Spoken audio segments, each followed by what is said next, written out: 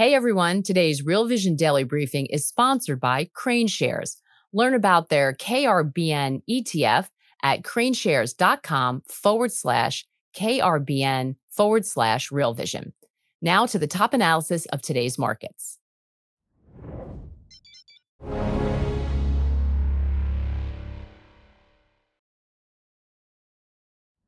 Welcome back to week 2 of Crash or Boom, where Real Vision investigates what's happening in what may be an inflection point in markets with some of the biggest names in finance. I'm Ash Bennington. Today, I'm joined by Harris Kupperman and Louis Gov. Let me set up the context here for this conversation.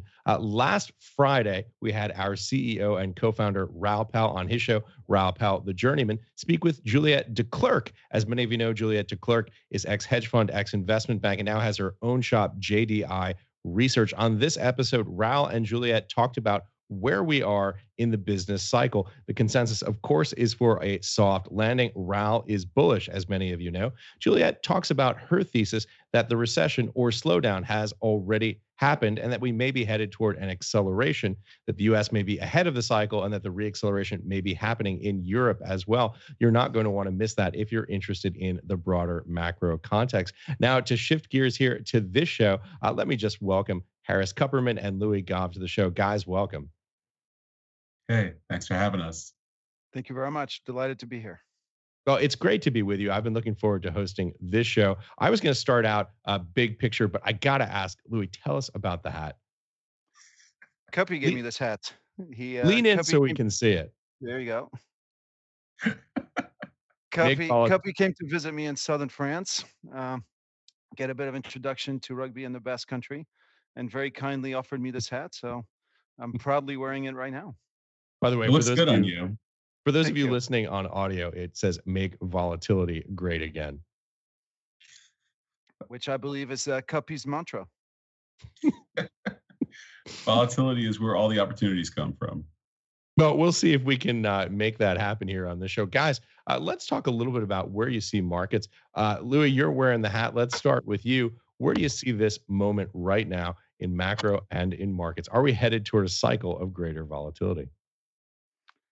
I think so. I think we're heading to a cycle of great volatility. For me, there's 3 deep structural trends that are sort of interlinking with each other. The first is we have started a structural bull market in emerging markets ex-China. And few people don't realize this yet, but you have emerging market currencies, emerging market bonds, emerging market equity markets, whether you take your Indias, your Indonesias, your Brazils, your Mexicos, your Argentinas, they're all outperforming the US, they're all outperforming Western markets on all fronts. So that's very exciting.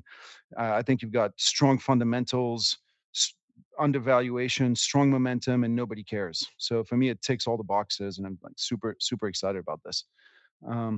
That's your first deep structural trend right now in markets. Your second one is that, frankly, Western currencies are being debased. The fiscal and monetary path on which we embarked with the COVID crisis is simply unsustainable. You know, if you take the U.S. right now, the U.S. is 4% of the global population. It's 40% of global budget deficits. It's 60% of global current account deficits. These kinds of numbers can't add up. And there is, for now, absolutely no effort to sort of ring that in.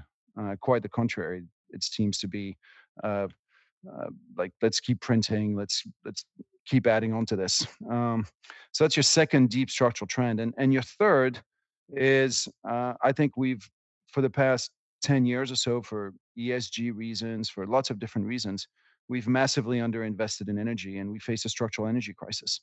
And so these 3 trends sort of are interlinked, feed into each other, and make for, I think, a near-term future that promises to be more volatile. Well, Cuppy, that does not sound like a terribly bright assessment of where we are right now. It sounds like volatility is going to be made great again under Louis' model there. Cuppy, where do you think we are? How would you describe this moment? Well, I would agree with Louis. I think the world's going to be a lot more volatile. I think I'd stress also, the fiscal side. I mean, we've lived in a deeply monetary world for 30 years, really, especially since Greenspan. And monetary has been driving everything. And when I say monetary, it just means they lower interest rates and assets go up. And fiscal's taken over now, and the world's not designed for fiscal. It's popular fiscal, it's popular with voters, but it's not popular with risk assets. And we've already seen the long part of the bond market fall apart, and I think it's going to get worse. But everything's priced on the 10-year. And the 10 years at that precarious 4 level, and it keeps fighting and bouncing, and it seems to have broken through. I don't think the world works at 6% interest rates, which is kind of in the middle of the historic range of the last couple of decades. I don't see why we can't get back to historical levels, especially given that we're running like 8% fiscal. It seems kind of crazy that we can't get back to 6% on a 10-year. And if you get there, I think most risk assets blow up. I think especially PE, VC, CRE. I mean, which acronym, which letters am I missing? It just doesn't look very good. And I think it's going to be very volatile. Fortunately, I have a portfolio designed for that. So, I'm just going to sit around and hopefully make some money and then pick up the pieces later on. But no, I think it's going to be a lot of volatility, and I like volatility. It's really interesting. Both of you guys describe what could reasonably be called structural factors here in terms of what's driving this economic cycle. By the way, we hear some echo there. If you hear that, I apologize for it. Hopefully, we'll get our producers to pull that out. So, listen, guys, what do you see, Cuppy, first to you as being the key for the next cycle? What's the catalyst, and when will we know it's arrived? I think we're in the next cycle. Interest rates are slowly melting, and their response to interest rates is to basically spend more money. They're trying to, these things, nature needs to heal in a way, and financial nature and capital markets nature, they heal, and governments get in the way of that healing. The way that you heal the massive deficits we have, and then debt to GDP, is you have sustained periods of high inflation. But you have the central bank now raising interest rates while the fiscal side is spending at crazier levels. It's like a Red Bull and vodka sort of economy, and the patient's gonna have a heart attack. I think we're in this cycle actually. We've been in this cycle. Like, there's been guys talking about this for 30 years. It's just that they were early, and the richest nation in the world can push the envelope in ways that I don't think anyone predicted. But what we did during the COVID in terms of fiscal and monetary finally broke the system, and they can't push it back together. So it sounds like, Louis, it sounds like you and Cuppy are on the same page here. You talked about this idea of numbers just don't add up on the fiscal side. Let's unpack that and explain, Louis, where you see this for people who don't follow the macro and fiscal context as closely as you do. Unpack what you see right now. I think I'll add, first, I agree 100% with what Cuppy just said, that we're in the cycle. We're in a very different cycle. Look, for the past 50 years, we've lived in a US Treasury-centric system where, Cuppy said everything's priced off the 10 years. The US Treasuries were at the very heart of our financial system. Right. And I think we changed that in two ways. First, by following crazy fiscal and monetary policies on the one hand, but also by changing the very nature of what a US Treasury was for roughly half of the world's population. When Russia invaded Ukraine and we confiscated all the Russian assets, not only of the state, but of individuals themselves, of all the Russian oligarchs, we changed the very nature of our financial system. Because our biggest comparative advantage in the Western world has always been that we have the rule of law and property rights. That you could be black, white, brown, yellow, Muslim, Jewish, Christian. You go in front of a court of law in New York, London, or Paris, you have the same rights as the next guy. Then we added a little asterisk to this. We said, except if you're Russian. If you're Russian, we can take all your shit. No questions asked. We don't need to debate in parliament. We don't need a court order. We can just take it. We get the prime ministers and the presidents together and we confiscate all your stuff. And so now if you're Chinese, if you're Saudi, if you're Qatari, you think, what do you mean except if you're Russian? Because it could be Russians today, it could be me tomorrow. Especially when you have a foreign policy in the US that actively declares that anybody who's a non-democracy is a potential foe to the United States, which has been, the sort of the Biden Biden doctrine has very much been, dividing the world into democracies and non-democracies. So now the message you're sending out, if you're a non-democracy, the U.S. Treasury for you is not the same as it is for, say, France or Britain, et cetera. Now, the big problem we have in the world is the marginal increase in savings is by and large happening in countries that aren't democracies. It's happening in Saudi Arabia. It's happening in in China, et cetera. So now I mentioned how the U.S. needed to have, 40% of the global budget deficits, and that the US needed, therefore, to import between half and two-thirds of the marginal increase of global savings every year to keep the show on the road. Well, if at the same time you stick your finger in the eye of the countries where those savings are taking place, the whole system goes out of whack. So I don't think it's a surprise that U.S. Treasury markets have melted down with the Russia-Ukraine war. So we are shifting towards a different system, because if you're a non-democracy, that old system no longer works for you. So that's the first point. The second point, and I'm sorry to be long-winded, is everything's coming to a head now that energy prices are breaking out on the upside. Economic activity is energy transformed. Whoever has the cheapest cost of energy starts off with a huge comparative advantage. And whenever you have a rising cost of energy, that basically means lower productivity across the economy.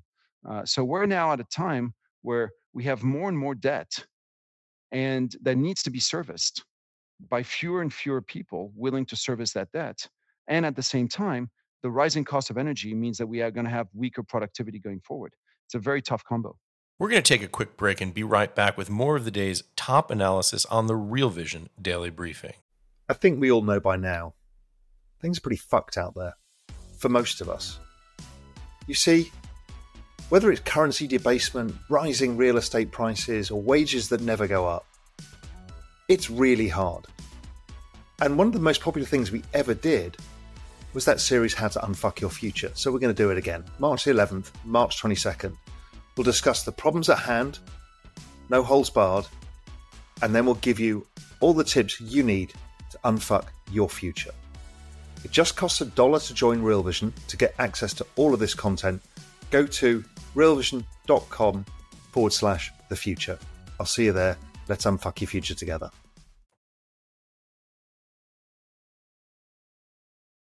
Yeah, and of course, rising rates on the monetary policy side. And in addition, the Fed unwinding some $9 trillion worth of assets on their balance sheet, all creating more supply given fixed demand. Obviously, that has a price impact. Prices down, yields up. Cuppy, build on what Louis says there. Again, it's not an interest. It's not a sort of a cyclical view. He's talking about these deep secular factors affecting U.S. Treasury markets and the dynamics of fiscal policy. Well, I mean, I think Louis is really right. I mean, look at our country. We run these massive deficits, trade and also budget. And then it's our current account that kind of plugs it. The current account is guys going in and buying trophy assets at silly cap rates because they're supposed to be safe. Guys don't buy, one cap Manhattan hotels just for giggles. They buy it because they want it to be safe. They don't care about the yield.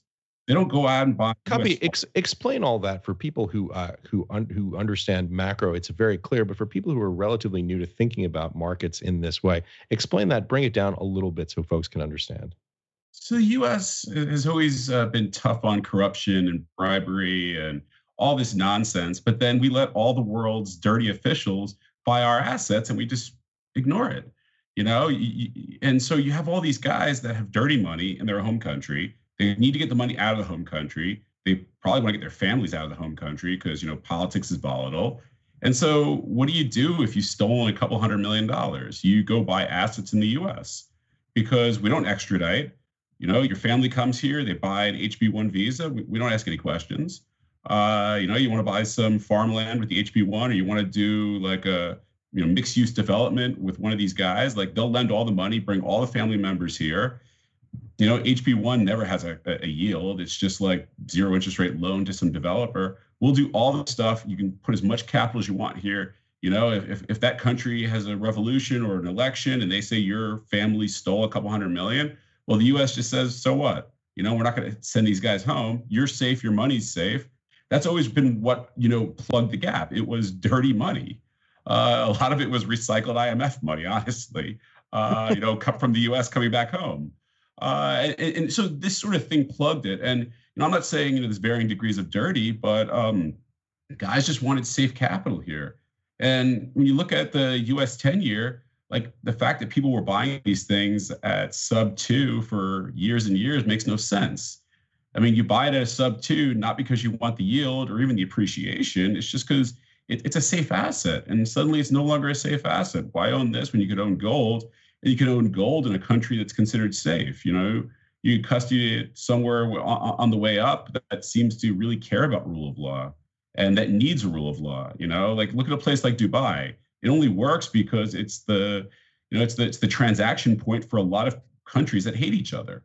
I have friends living in Dubai. They say, Russians and Ukrainians all get along. Israelis, Palestinians, they all get along. Like the country, the only way that the system they built works on that little, plot of dirt, sand really, is to, not take sides in anything and make sure that people can do business with a functioning legal system. It's like what the US used to be.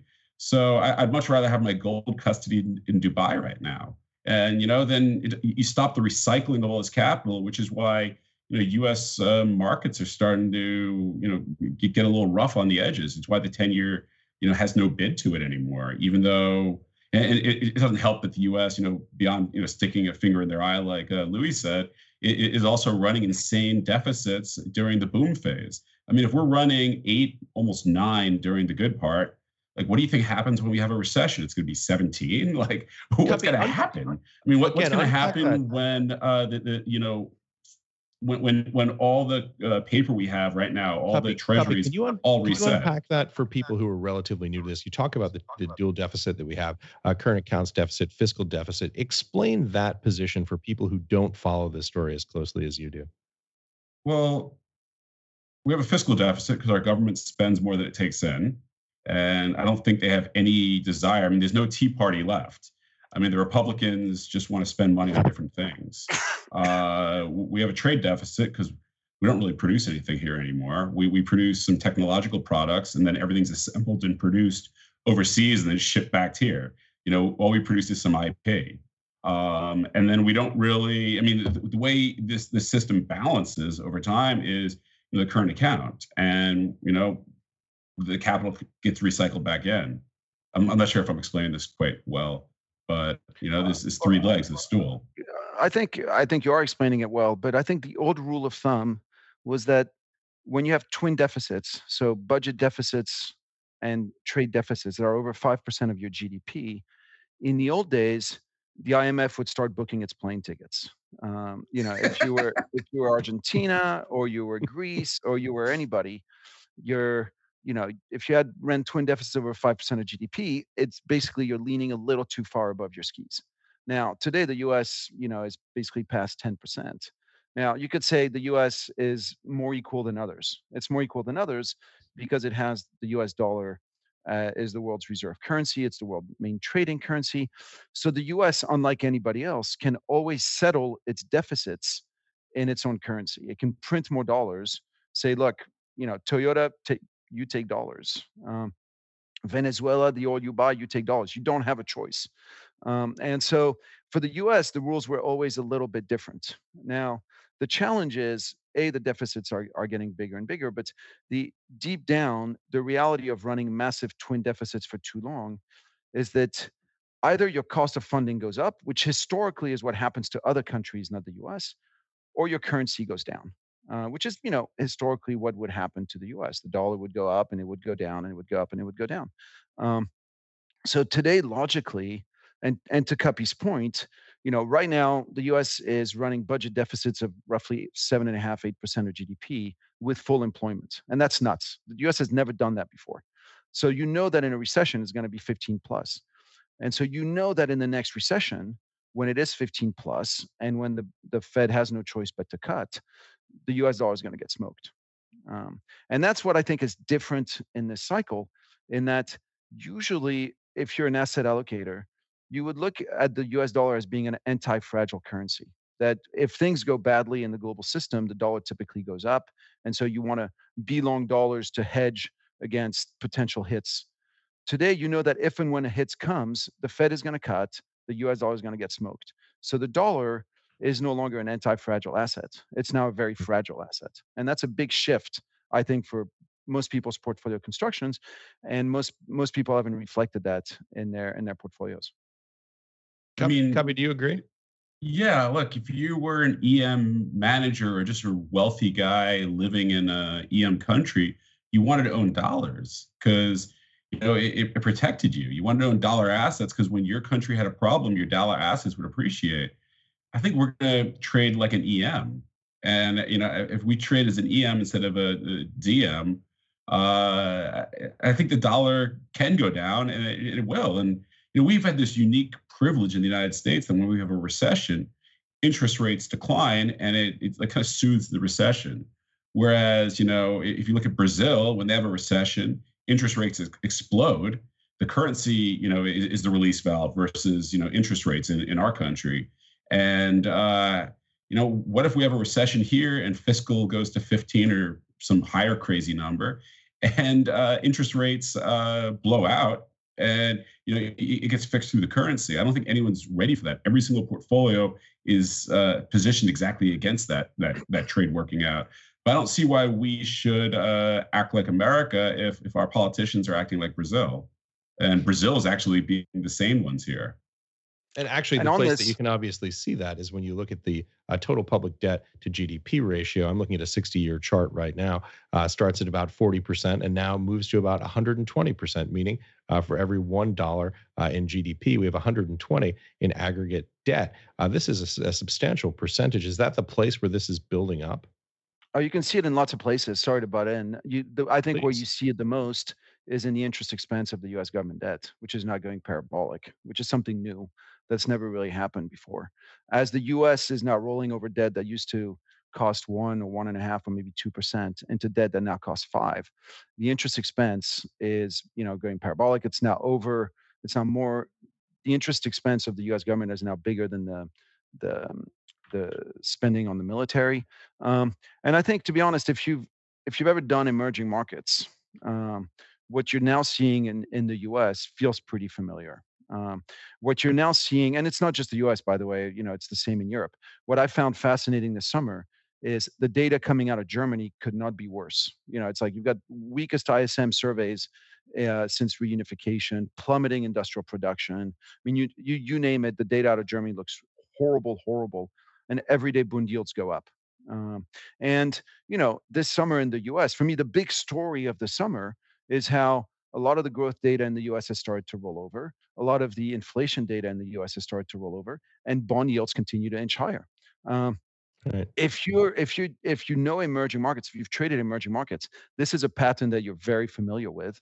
But in developed markets, like somehow nobody's talking about this. Everybody's talking all day about how China's going to implode when U.S. Treasury yields are going up every single day.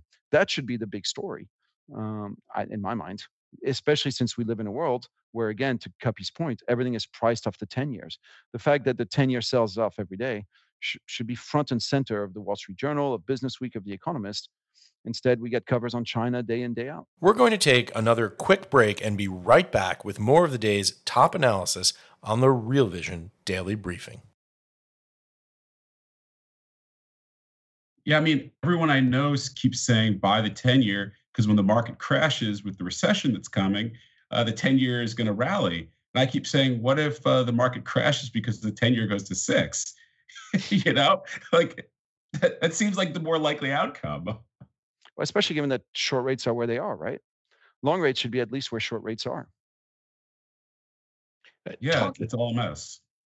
So talking of which, I think you guys have done an excellent job in framing out the broader macro picture as you see it. Let's talk a little bit about market impact. What do you guys see happening next? Based on this thesis, how are you positioning yourselves? Copy, start with you. I'm just long hard assets. I mean, I'm along all sorts of things that are below the cost of producing them, that are, producing a lot of cash flow, or I think they're going to produce a lot of cash flow in the next year or two. But we're just long hard assets, preferably ones that don't have a massive GDP component to them. We own a lot of uranium, we own a lot of offshore energy, we own a bunch of land. None of this stuff particularly needs the economy, to function. Like I don't really have a strong view on what happens with GDP. I just think fiscal stays stimulative, but I could see a world where the 10-year blows up and fiscal, isn't enough. In '08, a bunch of subprime things blew up. The whole financial system froze, and didn't really matter that oil was 140 because it all fell apart. And I could see a world where the 10-year goes to 6% and everything blows up and freezes. And I want to be kind of immune to that world. Louis, Cuppy is long hard assets. Where are you? How are you positioned? I'm not positioned that differently. I'm long a lot of energy. I'm very, very long various parts of the energy complex. My take is pretty simple. You've had everything for energy to go down in the past really 6 months. First, you had the Iran-Saudi deal, peace breaking out in the Middle East. That should have been energy bearish, and it wasn't. You've had a whole lot of bad news on China that should have been energy bearish, and energy continues to grind higher. You've had Europe heading straight into a recession. You've had growth rolling over in the US. Everything should have pointed towards energy taking a breather. Instead, it continues to grind higher. So I love something that basically contradicts common belief. And I particularly like energy for another reason, is that I tend to believe that energy today is the ultimate anti-fragile asset. For the past 35 years, maybe you liked Microsoft or Alibaba or LVMH. You bought the stocks you wanted that you liked. And to reduce the volatility of your portfolio, you bought US Treasuries. And you knew that if there was an exogenous shock, if some planes flew into the World Trade Center, or if a virus broke out, something that you just couldn't foresee, that maybe your stocks would get hit, but your bonds would save the day. And that worked great for 35 years. And the reality is it stopped working with COVID. It hasn't now worked for 2.5 years. OECD government bonds have been dogs with fleas. When equity prices go down, actually bonds go down more. You saw this again in August. In August, S&P was down, bonds were down more. What was up? Again, energy. Just like most of 2022, where bonds were down, equities were down, energy was up. So I think we're moving into a world where energy is the new anti-fragile asset class. It's the new thing that actually diversifies your portfolio. Meanwhile, nobody owns it. Nobody owns it because it's a very small part of benchmarks, because of ESG constraints, because of a terrible decade, basically between 2013 and 2021, or 8 years. Lots of reasons to not own it. But what's going to happen, I think, is the more energy remains an anti-fragile asset class, and again, it was again in August, the more, so much of the world's money now is managed by computers that it's going to start popping up in all sorts of quant models where it's like, oh, energy actually is a good diversifier. And you're going to start seeing the flows. And right now, all the guys that are long energy are guys like Cuppy, myself, guys who are almost religious about it. We're not in there for the next 20%. We're in there for the next 300%. We're not selling because it's up it's going to be up 10 or 20. So I could see a lot of marginal buyers coming in, and meanwhile, the companies, it's not like the companies themselves are going to issue paper because they're not doing any capital spending. If anything, they're buying back their own shares. So yeah, I'm a big fan of energy for the foreseeable future. Cuppy, over to you. What's your thesis on energy more broadly, and then we'll talk a little bit about the case for uranium. Well, I mean, in terms of energy, like the thing we do the thing I do is I invest in sectors that have been starved of capital for long periods of time, that have, destroyed careers that people don't want to talk about anymore because they've just gone straight down for a decade. I don't buy it when it's down 30%. I want something that's been down 30% every year for like 10 years. And then it just kind of makes this bottom, it makes this saucer looking thing. And, it just starts going up again. And I've been doing the same thing for 25 years and it mostly works. And energy has just been starved of capital. I mean, look how much capital was spent, going into 2014. And then it just falls off a cliff. And think of the inflation. We're not back anywhere near where we were the first half of last decade in terms of spending. But oilfield services, everything costs twice as much. So in terms of, actual barrels that's going to produce, the amount of spending we're doing, it's not even enough to run in place, really. I mean, production isn't really growing. And, they're spending the money on much harder assets while, the low cost, easy stuff is slowly dying out. And so, no, I think the price of energy is going to go up. I think demand's going to keep growing. You have 6 billion people that want the same standard of living that I have. Right. And I mean, a lot of these people that don't have refrigerators and microwaves and, cars and, air conditioning, like they're going to get all this stuff. I believe in human progress. And, I think energy consumption is going to keep going up. And I don't know where it all comes from because there's no spending on it, like none. I mean, they're building some windmills offshore and some solar plants, but that doesn't do anything. It's a rounding error. That stuff all consumes energy up front anyway. It's just going to make the problem worse. And there's no ROI to it anyway. No, I just think energy is going to go up. I mean, my view of how to play it is owning the energy services companies. I own offshore energy. I'm in Oslo right now to go meet with some energy companies. There's an energy conference this week. But I'm there. I mean, I think these energy services companies, a lot of this equipment in offshore energy, it trades at 10 cents on the dollar of replacement cost. I mean, historically, this stuff trades to 1.5 to 2 times replacement cost. We have a long way to go. And these things are already up many times. And, I think they trade at low single digit cash flow multiples. And, in a world starved of, cash, like I think that's going to be a great place to be. And they don't have, net debt. They have net cash balance sheets. Most of these things, they're anti-fragile in the same way Louis talks about. And, it's going to be volatile. But, Louis right. I'm not playing for the next 20%. And if the next 20% is up or down, I don't really care. And these things get overbought and oversold, and everyone gets tossed off the scent. You'd be amazed at how many people have bought these things and sold and bought them and sold and made no money while they keep going up. You have to just have a view and ride.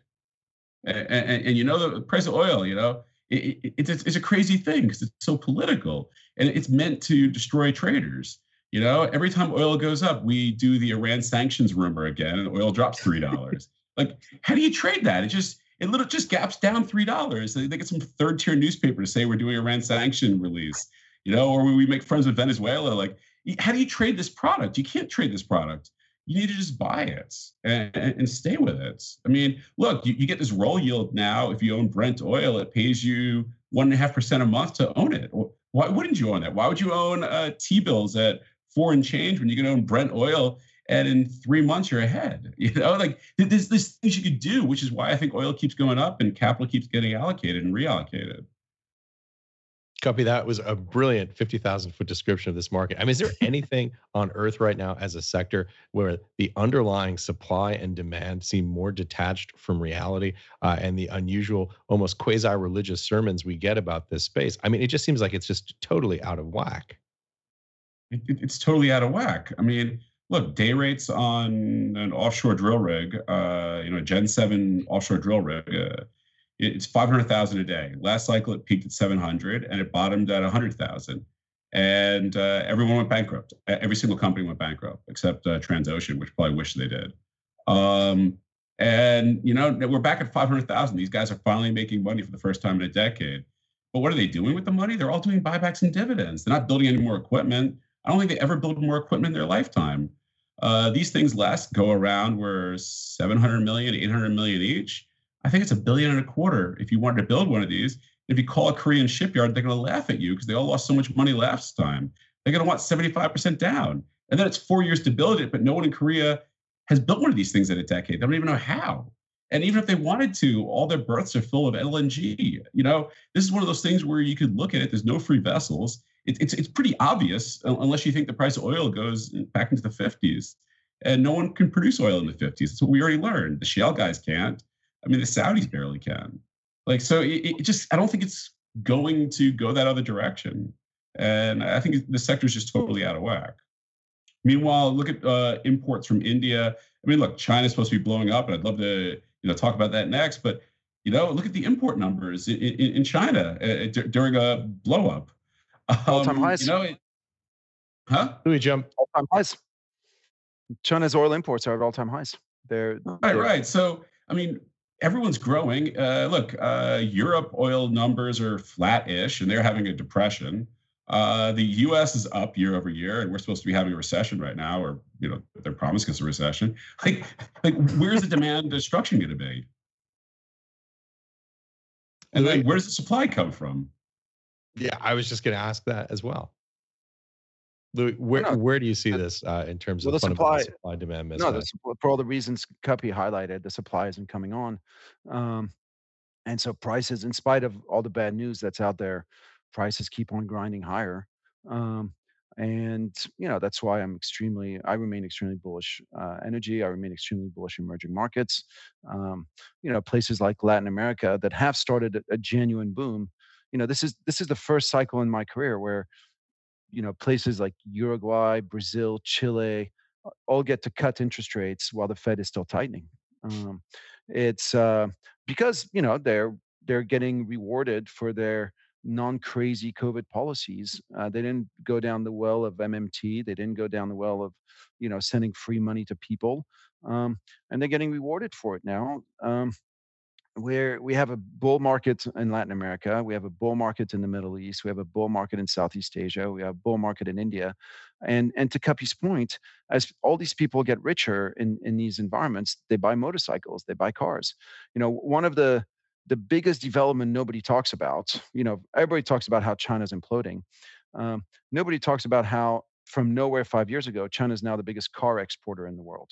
Um, it overtook Germany last year. It's overtaken Japan and Korea this year. And how's it done that? It's done that by selling cars that are less than 10,000 US dollars. Some of them are electric. You can buy the BYD Seagull is 11,000 US dollars. But most of the cars China sells abroad, it sells to emerging markets. It sells to Indonesia, to India, to Chile, to Mexico, to wherever else. And these cars are not electric cars. They're just gasoline cars. And and so now what's happening is people in India and in Indonesia all of a sudden can afford cars because they're much cheaper than they used to be. But that makes extra fuel demand. Um, and it's not like, we've spent a ton of money in the past 10 years building the refineries we need, building new oil wells, building the pipelines. Now, all that is coming. And you're going to see an infrastructure spending boom across emerging market of epic proportions. You know, Most people always tell me nobody can replicate what China did. And it's true. Between 2003 and 2013, China poured more concrete than the US did in the 20th century. And, that's when the US was building the interstate highway system in New York and Chicago and all sorts of things. China did more than that in 10 years. It was nuts. But if you draw an axis that goes from Istanbul to Jakarta, that's 3.6 billion people, so 3 times the Chinese population.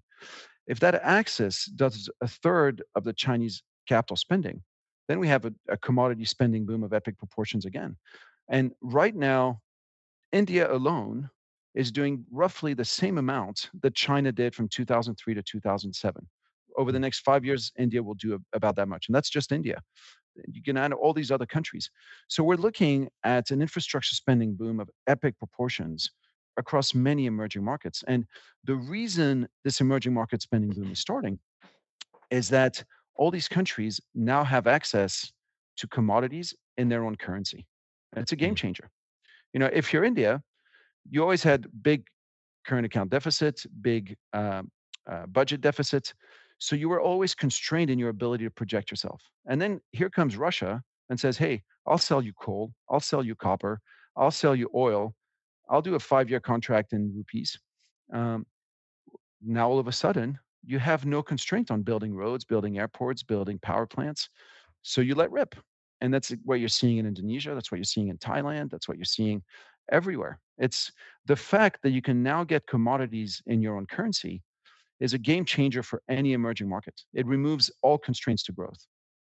Guys, we've got so many questions, and I want to get to them in just a second. But you guys have laid out this thesis: supply-demand mismatch in energy sector, growth in emerging markets. How are you guys positioned? How are you playing it? What's the thesis? What are the instruments you're using, and what's the time horizon? I'll let Louis hit this one first. I mean, he's the emerging markets guy. I think he's right. I'll just say one last thing on emerging markets. If you were a Brazilian guy, a wealthy Brazilian guy, you always hid your money in Miami real estate. And suddenly you kind of look around, you say, why don't we buy some property in Rio? Or maybe if I want the money out of my own country, why don't I go, to Uruguay or Paraguay? Why don't I go, somewhere close to home and put the money because it looks a little safer now than just buying USA.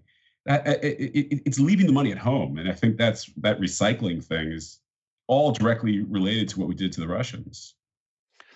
So I agree 100% with what Cuppy said. So the first thing you can play is basically the financial centers in emerging markets that are going to be booming because they're going to be doing a lot of the recycling of those savings. So it might be Dubai, it might be Singapore, it might be Hong Kong, it might be Uruguay.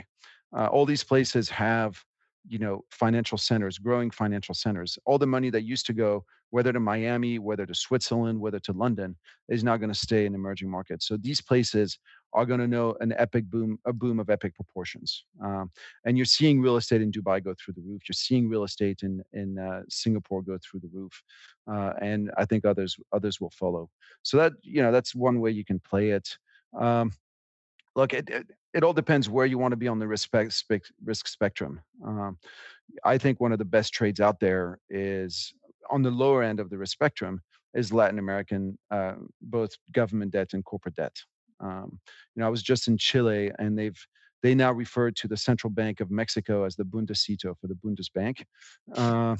And you look at how Mexico's handled its affairs through COVID.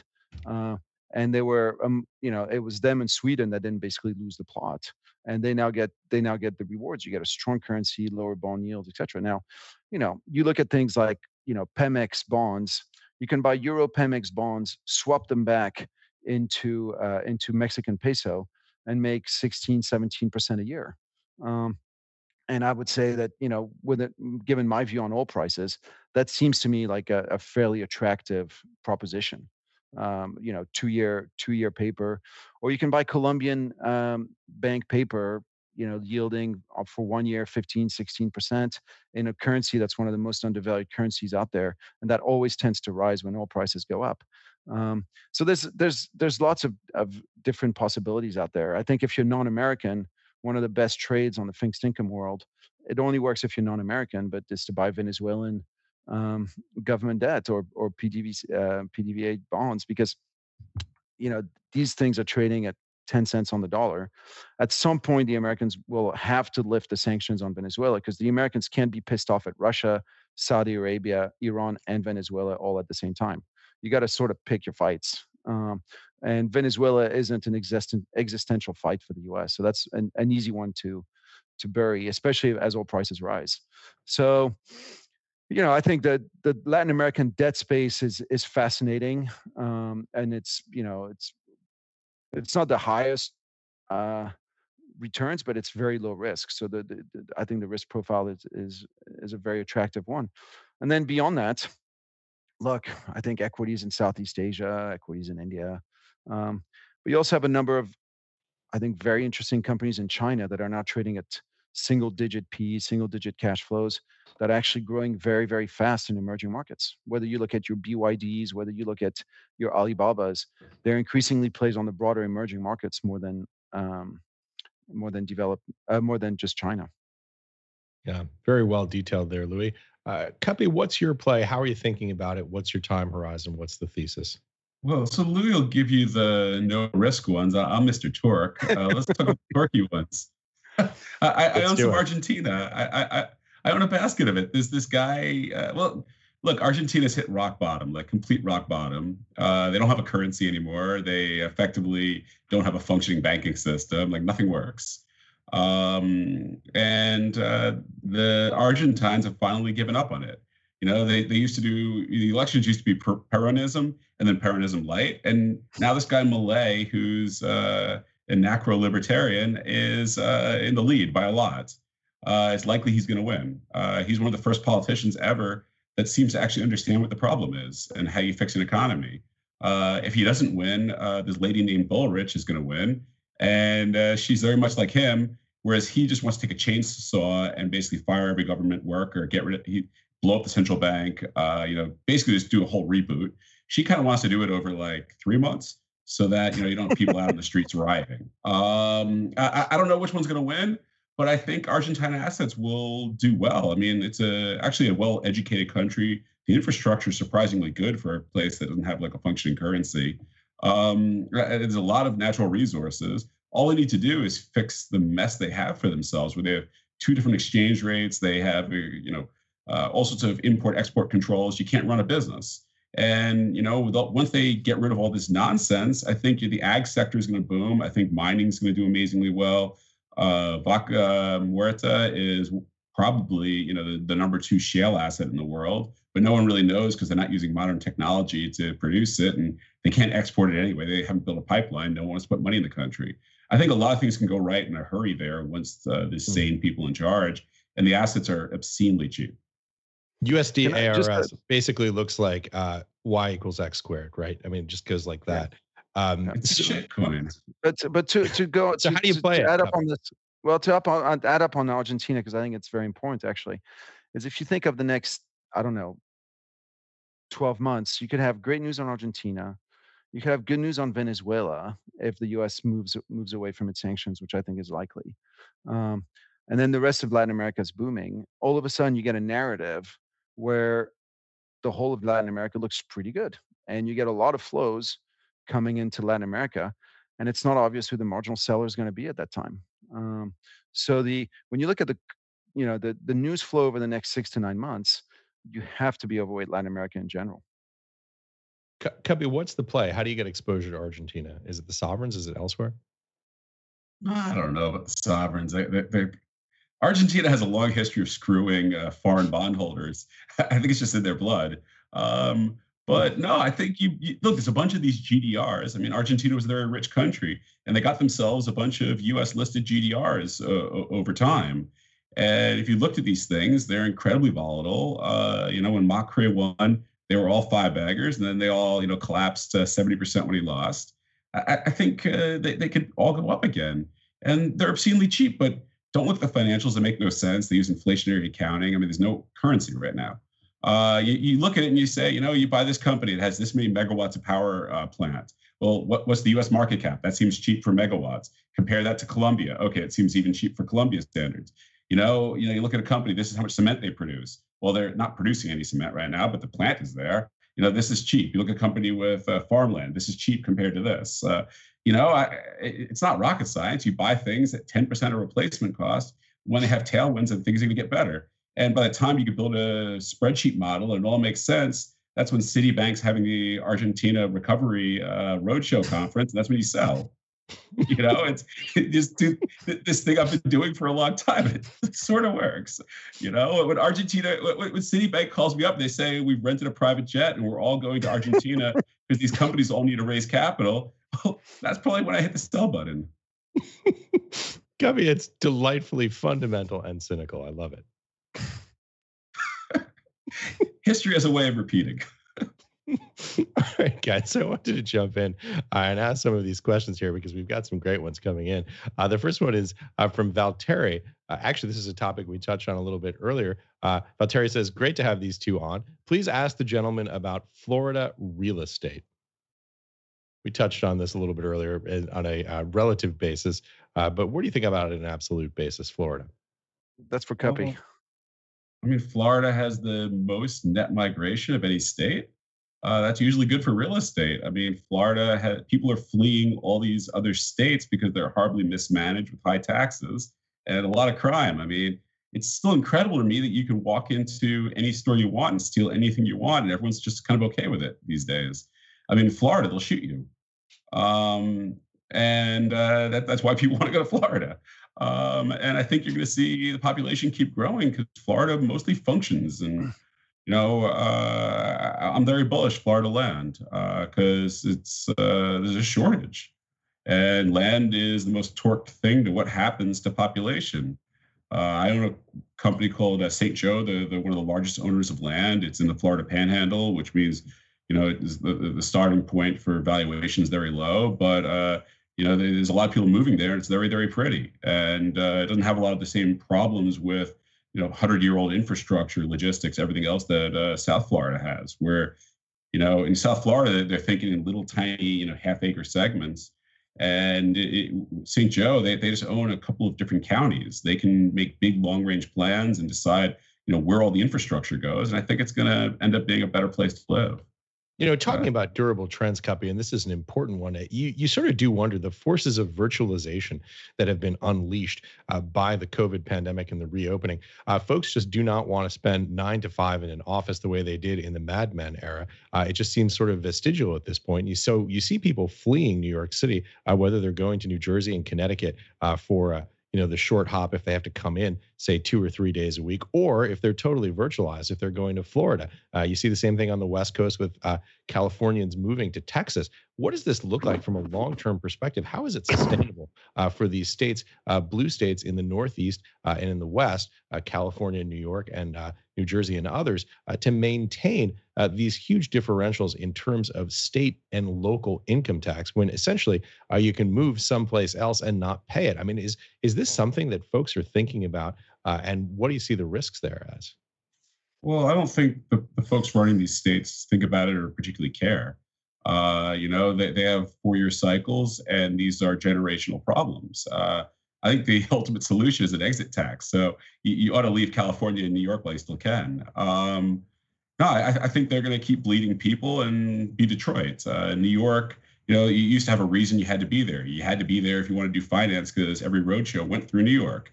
All the clients were in New York. I mean, settlement clearing was in New York.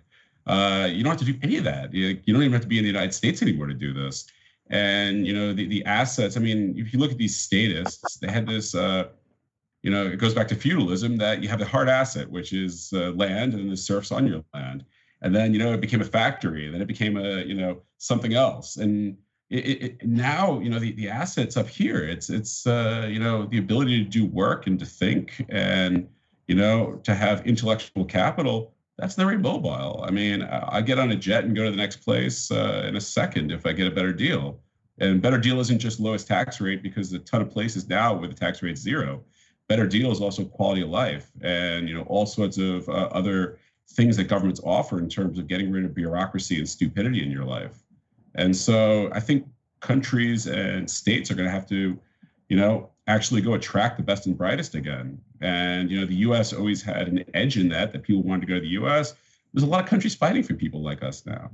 And, exit tax is what keeps the people in. It's the Iron Curtain in a way. Louis, maybe you're not as cynical as I am. No, I am. And I would add that I grew up in France, and you can take the boy out of France, but you can't take the Marx out of the boy. It's, if you think of it in Marxist terms, Marx explained that your political superstructure was reflected of your economic infrastructure below. That basically, whoever dominated your economic class chose the political structure above. Now, and Marx's point was that you had an agrarian society that had moved to an industrial society, but the political structure hadn't changed. Therefore, you needed revolutions to change all this. To Cuppy's point, we've gone through another change. We've moved from industrial economies where you have, I don't know, IBM that hires 100,000 people, and Citibank that hires 100,000 people, and Procter and Gamble that hires 100,000 people, and where most of the value added was created by these massive groups, to an economy that's now far more fragmented, and where the value add is spread all over the place in an economy of knowledge, and that is no longer an industrial economy. And yes, in such an economy, the guy who actually controls his own value added can decide where he wants to be taxed, at what rate, and what makes sense for him. And what makes sense for Cuppy may be different than what makes sense for me, and different for you. But for states, it does require a complete rethink of how they run. Now, so far, there's been none of that rethink. Instead, what we've done is just pile on the debt. It's like we're going to keep pretending that we're in the same system and that everything will work out in the end by piling on debt and kicking the can down the road. But then you move to the time where all of a sudden that servicing of the debt goes from 5% of your tax receipts to 10% of your tax receipts to 25% of your tax receipts to 35% of your tax receipts. And before you know it, you choke on your debt. And I fear that's where we're heading into a number of Western countries. Cuppy, would you like to pick up on that? 30 minutes ago, nature heals. And if the governments can't adjust to the way the world has changed. It's not like you have a factory there and they just keep taxing the factory more and more. And yeah, they're going to have to adjust, and the adjustment is going to have to come somewhere else, and it's going to come through a lot of inflation if they just keep papering it over. So if you look here's at a question.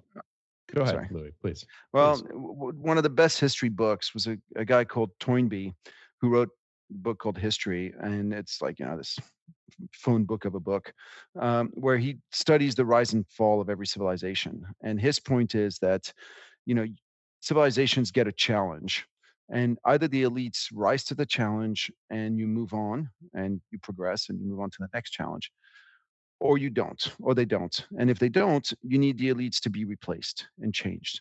And usually this happens through revolutions. You get revolutions, change of the elites, new elite, and hopefully they address the challenge. And if they don't, then in time, your civilization collapses. Now, the beauty of the democratic system is you can change the elites without bloodshed, without destruction of properties, without all the things that entailed in a revolution.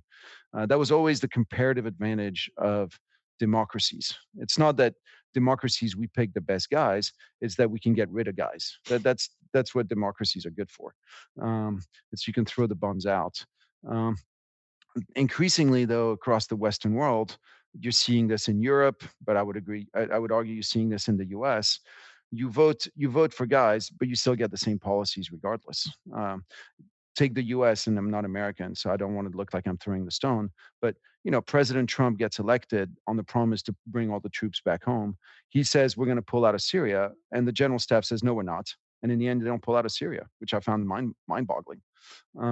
As a former military officer myself, that the army could say, yeah, we're just going to disregard that order, to me is mind-blowing.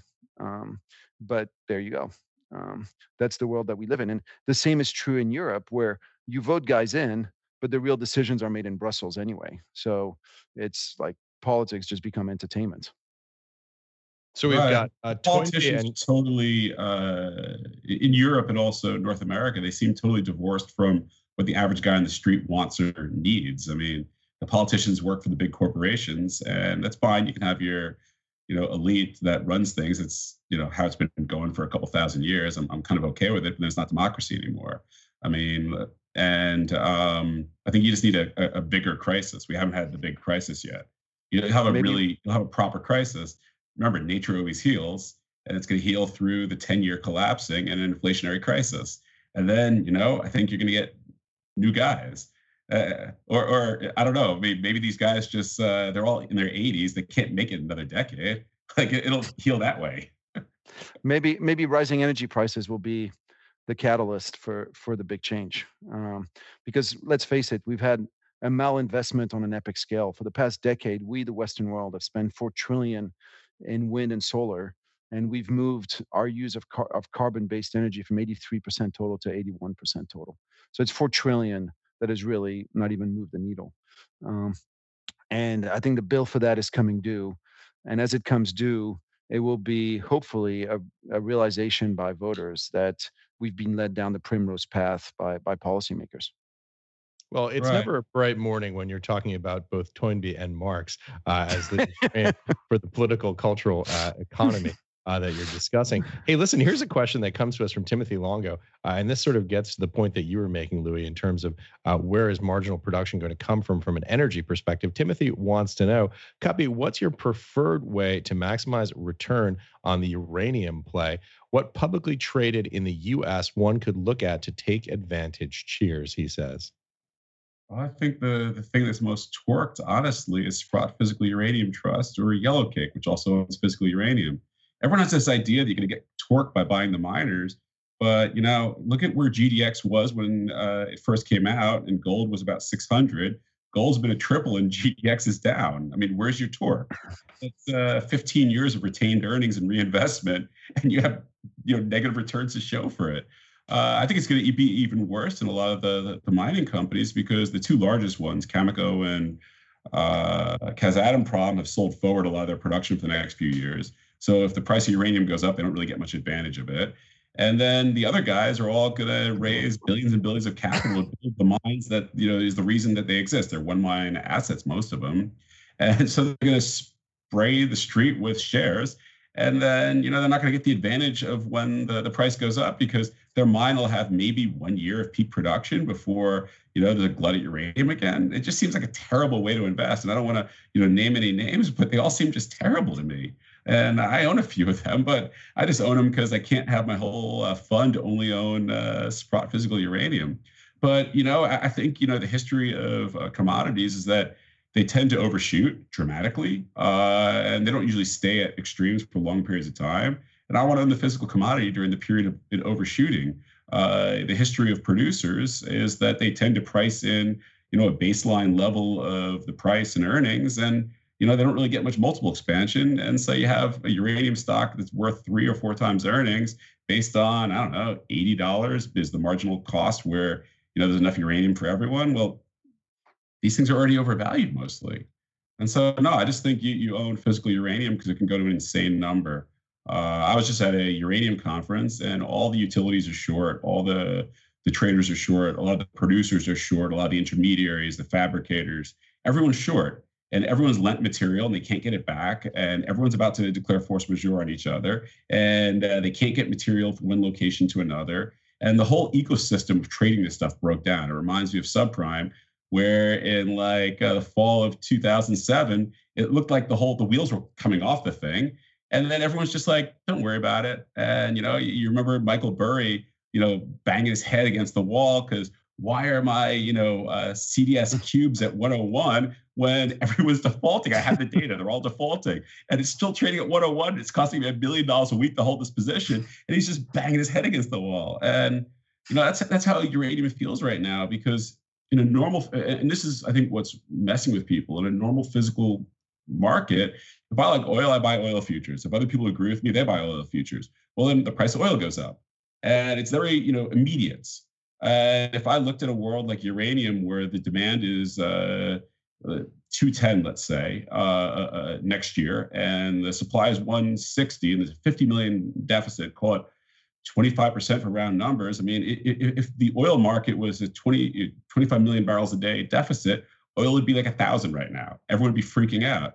But instead, there's no way for, me to go out there and buy physical uranium. I mean, you have to get licensed, you have to store it. It takes 2 years to get all the certifications. So there's no capital markets, there's no traders, there's no hedge funds, there's no one there to do the price discovery thing that takes the price up so that you incentivize mines to turn back on. So, when that all happens, and it's going to happen, it's going to overshoot in a very dramatic way. And then it takes 5 years for the mines to come on. And I think this could really overshoot because unlike oil, where there's you have switching, you can use less oil if the price goes up. There's all these things you could do. You could use other products. You could, take the train. When it comes to uranium, you build a mine, you operate the thing, and you just need the uranium. And so, we already know what the demand number is going to be every year into the future for 5 years, maybe even 10 years with pretty good certainty. And we know that the supply number isn't there. And, we know the best outcome for supply. But mines break, mines have trouble, stuff goes wrong. It can only get worse from here. I mean, the deficits only can get worse from here. It's not like they're going to say, wow, our mine did, 130% of nameplate. That just doesn't happen. So I just think it's going to overshoot and it's going to do something insane.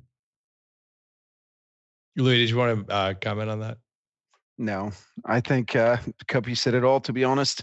I think the one thing I would add perhaps to this is I think there's a real shift in the zeitgeist regarding nuclear, in that 2-3 years ago, nuclear was a dirty word.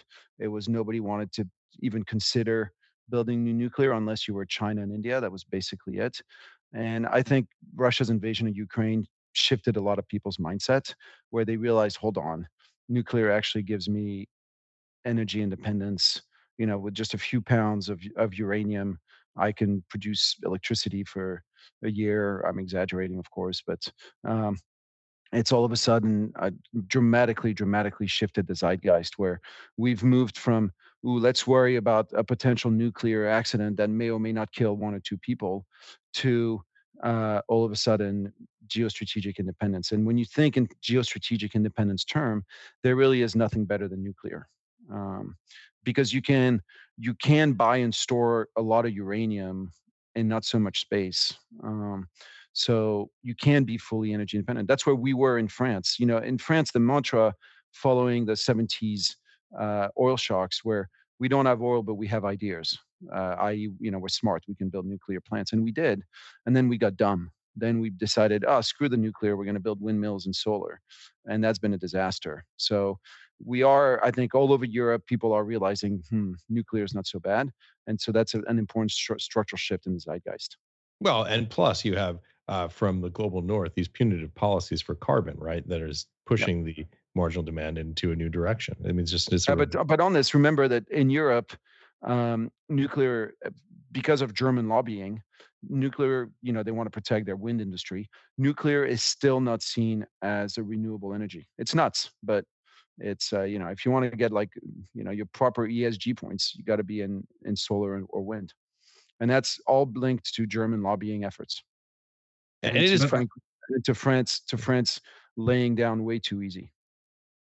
I agree completely with Louis. Like, it's the geopolitical energy independence aspect to this. I mean, if we had invented nuclear last week, that's all we'd be talking about. We wouldn't be talking about AI. We'd be talking about how you have this carbon-free, clean energy that's the lowest cost energy, that is safe, that is super reliable, and you can store literally all the energy that a country the size of France needs in like a shipping container. And you can just set up a couple of these things and you have 10-year supply of energy and you're good to go. You don't have to worry about all this nonsense. You can't let, Putin can't just bully you because you have it all. You have a 10-year stockpile of stuff. It's just this thing that, because of 60 years of baggage and a couple accidents, the world got stupid. China's not stupid. They're building these things nonstop. And at a fraction of the cost. On this, you look, China just opened this year 6 nuclear plants at a cost of $18 billion. I think the U.S. built one in 30 years, the one in Georgia that just opened, at a cost of, I think, about $30 billion, if my numbers are right. So when you think of it, basically China's opening nuclear plants at roughly a tenth of the cost of the U.S. So if you start off with the premise, and it takes them a tenth of the time as well. It takes 3 years in China, 30 in the U.S. So if you start off with the premise that economic activity is energy transformed, today, China has a huge comparative advantage in that it can wheel out nuclear plants quickly and cheaply, to the point where actually they're in the running to build one for Saudi Arabia. To me, that's that's one of the biggest game changers out there. Remember 5 years ago, we were all talking about how China was going to is stealing our jobs. China's running, unfair trade surpluses. Well, back then, 5 years ago, China's trade surpluses was 30 billion a month. Now they're 80 billion a month. And really, China is actually now stealing our jobs. 5 years ago, they were building plastic toys and cotton underwear. And we were talking about stealing our jobs when nobody was producing cotton underwear in the U.S. anymore.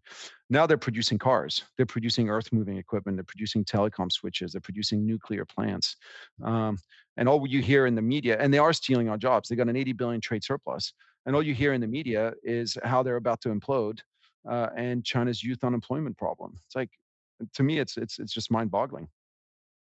This is one of those conversations that I never want to end, but we've been going along here. Just, it's such a fantastic conversation with both of you. Let's go around the horn real quick, 60 seconds, final thoughts, key takeaways.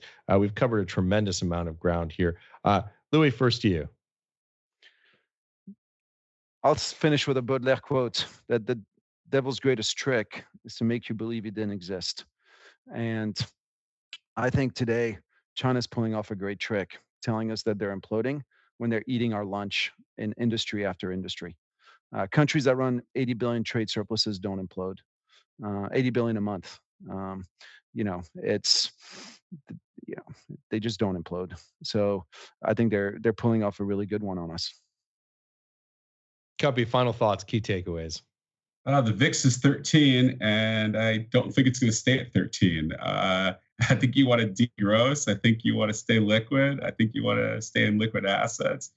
I think, I don't know when, But I think sometime soon, like the whole underpinning of everything we've known to be true in this world from a financial standpoint will be undone. And it'll be undone because the 10-year moves just enough that it all cascades and falls apart. Everything's built on the 10-year, which used to be bedrock, and now it's quicksand. Yeah, by the way, I was actually just looking at that. I read earlier this morning that I think that the VIX is down about 36% year to date. S&P up over 17%. Make of that what you will, or almost 17%, 16 and a half, I think, right now. Sorry, guys, just go ahead. No, I was just never mind. I thought it was a question. Sorry. I was going to say, you have at this point you've got rising gasoline prices and rising mortgage rates. You've had mortgage rates, gasoline prices up 20% year on year, and mortgage rates up more than 200 basis points. It's seldom year on year. It's seldom a super happy combo. Yeah, just a terrific conversation, guys. Some really deep analysis here and specifics on how you play this from a market perspective. Just a fantastic conversation. Thank you both so much for joining us. Thanks a bunch. Hey, thanks for having me on. Thanks. Good to catch up, Cuppy. Always. Great to see you. Listen, guys, tomorrow we're going to continue this Crash or Boom series here on Real Vision. Tuesday, September 19th, live at 11 a.m. I will be hosting Tracy Shukart, also known as Shy Girl, and Rick Rule, talking about all the connections between macro, energy, and industrial material. Very much conversation, some of the themes we've talked about here. I'm sure you guys are going to enjoy that one as well. See you tomorrow, everybody. Thanks for joining us, everyone. Today's Real Vision Daily Briefing is sponsored by Crane Shares. Learn about their KRBN ETF at craneshares.com/KRBN/Real Vision.